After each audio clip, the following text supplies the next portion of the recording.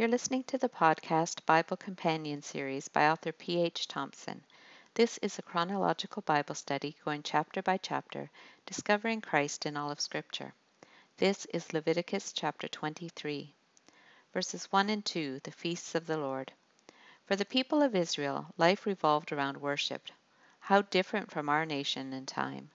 Even Christmas and Easter are nominal at best, focused more on family, friends, and food, and secularized for commercial benefit. Some go to church only on those days, being called C&E Christians. This chapter reminds the Israelites of the special feasts the Lord prescribed for the nation. These are the days that are sacred to the Lord.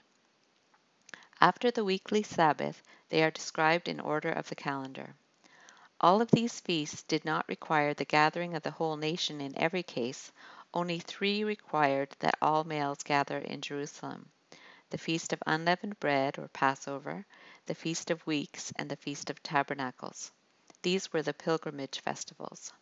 These joyous celebrations would serve to unite the new nation socially and religiously. They were not paid holidays as we have. There was a cost involved. They could do no work. The message was clear. Worship took priority. Verse 3, the weekly Sabbath. First they are reminded of the Sabbath. There are 6 days when you may work, but the 7th day is a day of Sabbath rest, a day of sacred assembly. You are not to do any work. Wherever you live, it is a Sabbath to the Lord. This applied to all, regardless of where they lived. The reason for this ordinance goes back to creation. For in 6 days the Lord made the heavens and the earth, the sea, and all that is in them, but he rested on the 7th day. Therefore the Lord blessed the Sabbath day and made it holy. It is a blessed day, and we are blessed by it. In Deuteronomy 5:15 he also links its observance back to their exodus from Egypt. Remember that you were slaves in Egypt, and that the Lord your God brought you out of there with a mighty hand and an outstretched arm. Therefore the Lord your God has commanded you to observe the Sabbath day. He created it for our good. We need to rest from our work. We need to focus on God and be thankful. The word Sabbath means to rest, and this idea of resting is included in some of the other festivals as well. The weekly Sabbath and the 7th year Sabbath for the land, and the 50th year Jubilee, when debts were canceled and slaves were set free, all reminded them of their dependence on God and checked greed and self-reliance. Verses 4 through 8, the Passover and Feast of Unleavened Bread. 3 events were celebrated in the spring: the Passover, the Feast of Unleavened Bread, and the Feast of First Fruits. The first 2 were related to God's deliverance of Israel from Egypt. The Feast of Unleavened Bread would remind them of the haste involved in leaving, as well as the associated hardships. For 7 days they were to eat bread made without yeast. It was celebrated on the 14th day of the first month at twilight, which was when they came out of Egypt. This festival lasted a week, and sacrifices were associated with it. They were to do no regular work. More details about Passover were studied in Exodus 12. Verses 9 through 14, the Feast of First Fruits. Although they are not yet in the Promised Land and no central location within it is chosen, God anticipates that day because he knows he will make it happen. This new festival dedicated the initial part of the barley harvest in spring. On the day following the second Sabbath of the Feast of Unleavened Bread, they would bring a sheaf of grain. This represented consecration of the whole harvest to God. Included with it were burnt offerings, grain offerings, and drink offerings. This was to be a lasting ordinance. It was an expression of gratitude for his provision. They were also to bring the first fruits of their crops to the house of the Lord. First fruits implies not just the first of their crops, but the best. It anticipated the rest of the harvest to come. God received his part first, then the people. God should be first in everything. We should thank him first before we eat our meals. We should look to him first before we begin our days or any endeavor. Verses 15 through 21, the Feast of Weeks or Pentecost. The day after that Sabbath, they were to count off 7 full weeks. This was sometimes called the Feast of Weeks or Feast of Harvest, and later it was called Pentecost. It occurred 50 days after the Passover. Included in this was a presentation of 2 loaves of bread and 7 lambs, a young bull and 2 rams. Verse 22, care of the poor. In Leviticus 19:9 and 10, we saw that God expected the Israelites to leave the edges of their crops for the poor and for strangers. Here it is repeated along with the feasts because those who are truly aware of the mercy and grace of God on their lives will not give grudgingly. Verses 23 to 25, the Feast of Trumpets. On the first day of the 7th month, the Israelites were to hold a sacred assembly commemorated with trumpet blasts.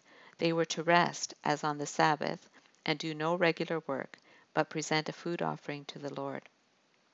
This was setting the entire month apart because in it they would celebrate the Day of Atonement and the Feast of Tabernacles.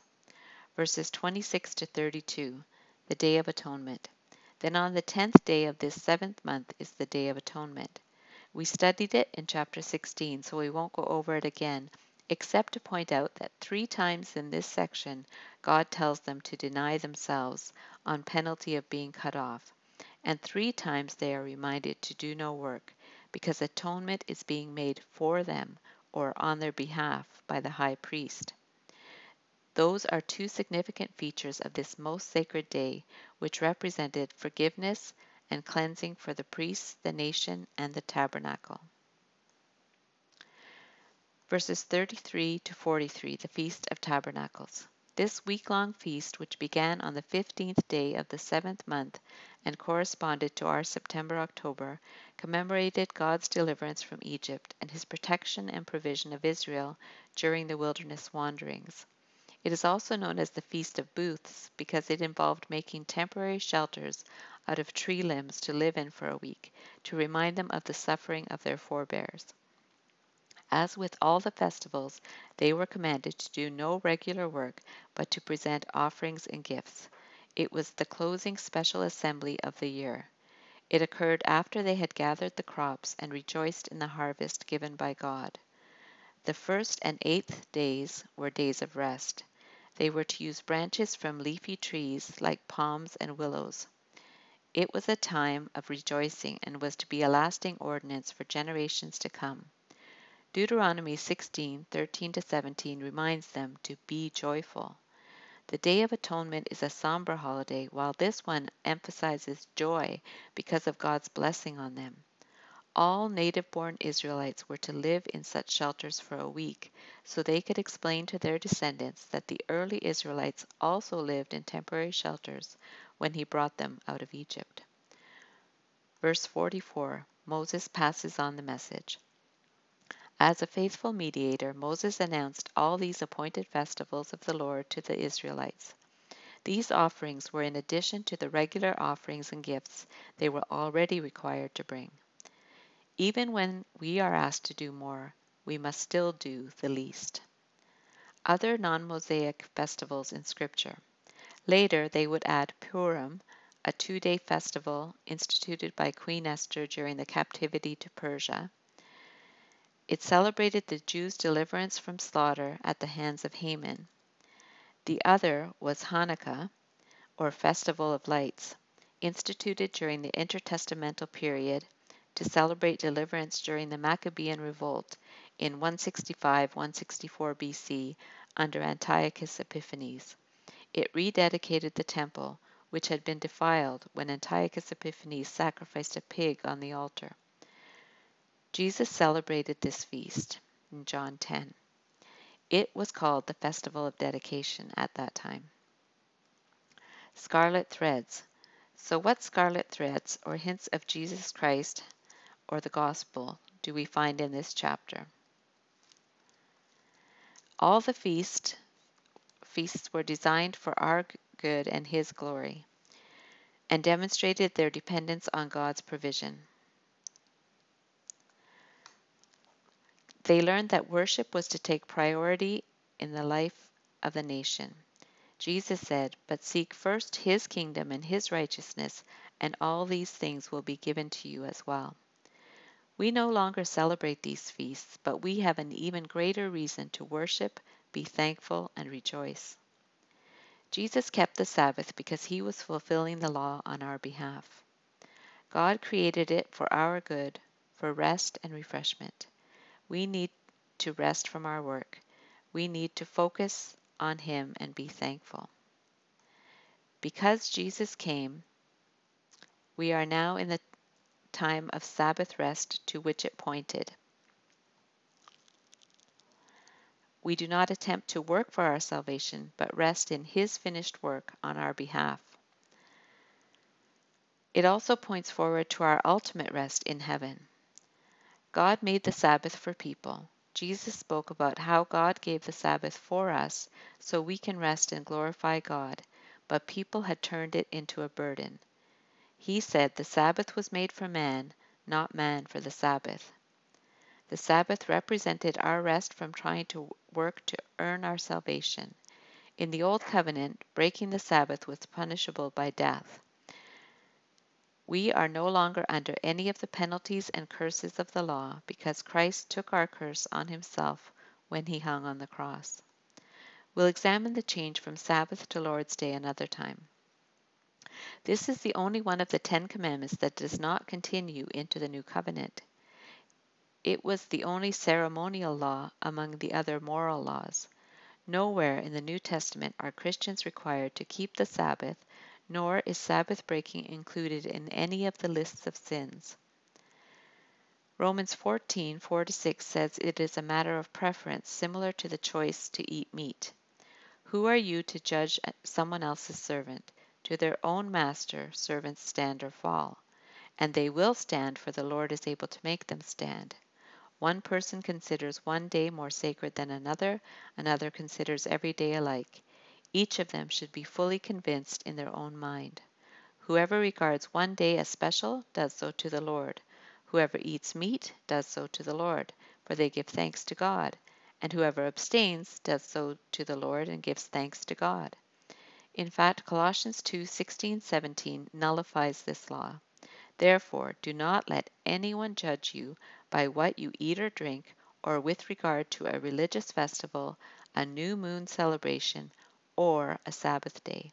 These are a shadow of the things that were to come. The reality, however, is found in Christ. The Sabbath was a sign of the whole Mosaic covenant, as the rainbow was a sign of the covenant God made with Noah, and circumcision the sign of the covenant God made with Abraham. The Passover was to be celebrated yearly to remind them of their redemption from slavery and their exodus from Egypt. It not only reflects the Passover, but Jesus as our Passover lamb, who was killed on our behalf and whose blood protects us from the wrath of God. To see the over 30 ways Jesus is pictured in the Passover, refer to the podcast on Exodus 12. The Passover was a remembrance meal recalling their redemption. When we partake of the Lord's Supper, we remember the cost of our redemption. The Feast of Unleavened Bread pointed to Jesus' sinlessness. They were to bring their first fruits to God. We are to give God our first and best. It pointed forward to Jesus' resurrection, which occurred on the day after the Sabbath, as this feast did. Jesus was the first fruit from the dead, and we will follow after, being given glorified resurrection bodies like his own. At Pentecost, or Feast of Weeks, they were to wave 2 loaves of bread.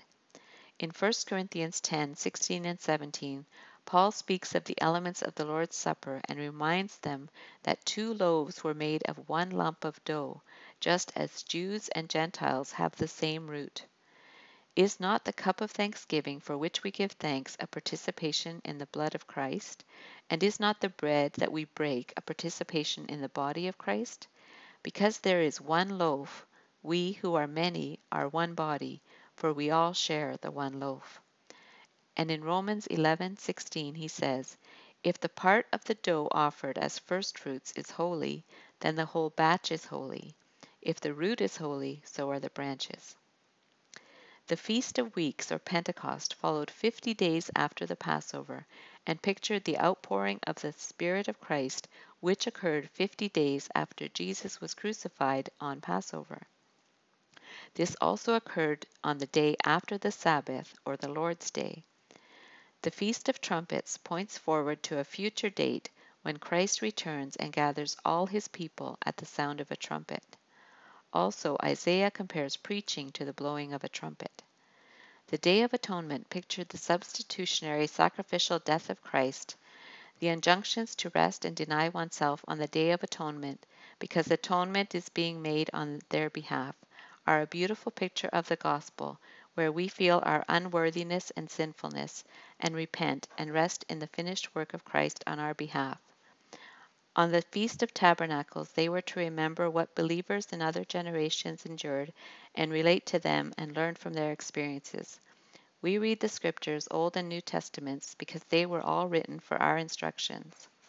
To live in a booth or tent would remind them of their pilgrimage and the temporary nature of our lives in this world, which is still the case with us. Jesus tabernacled or made his dwelling with us temporarily.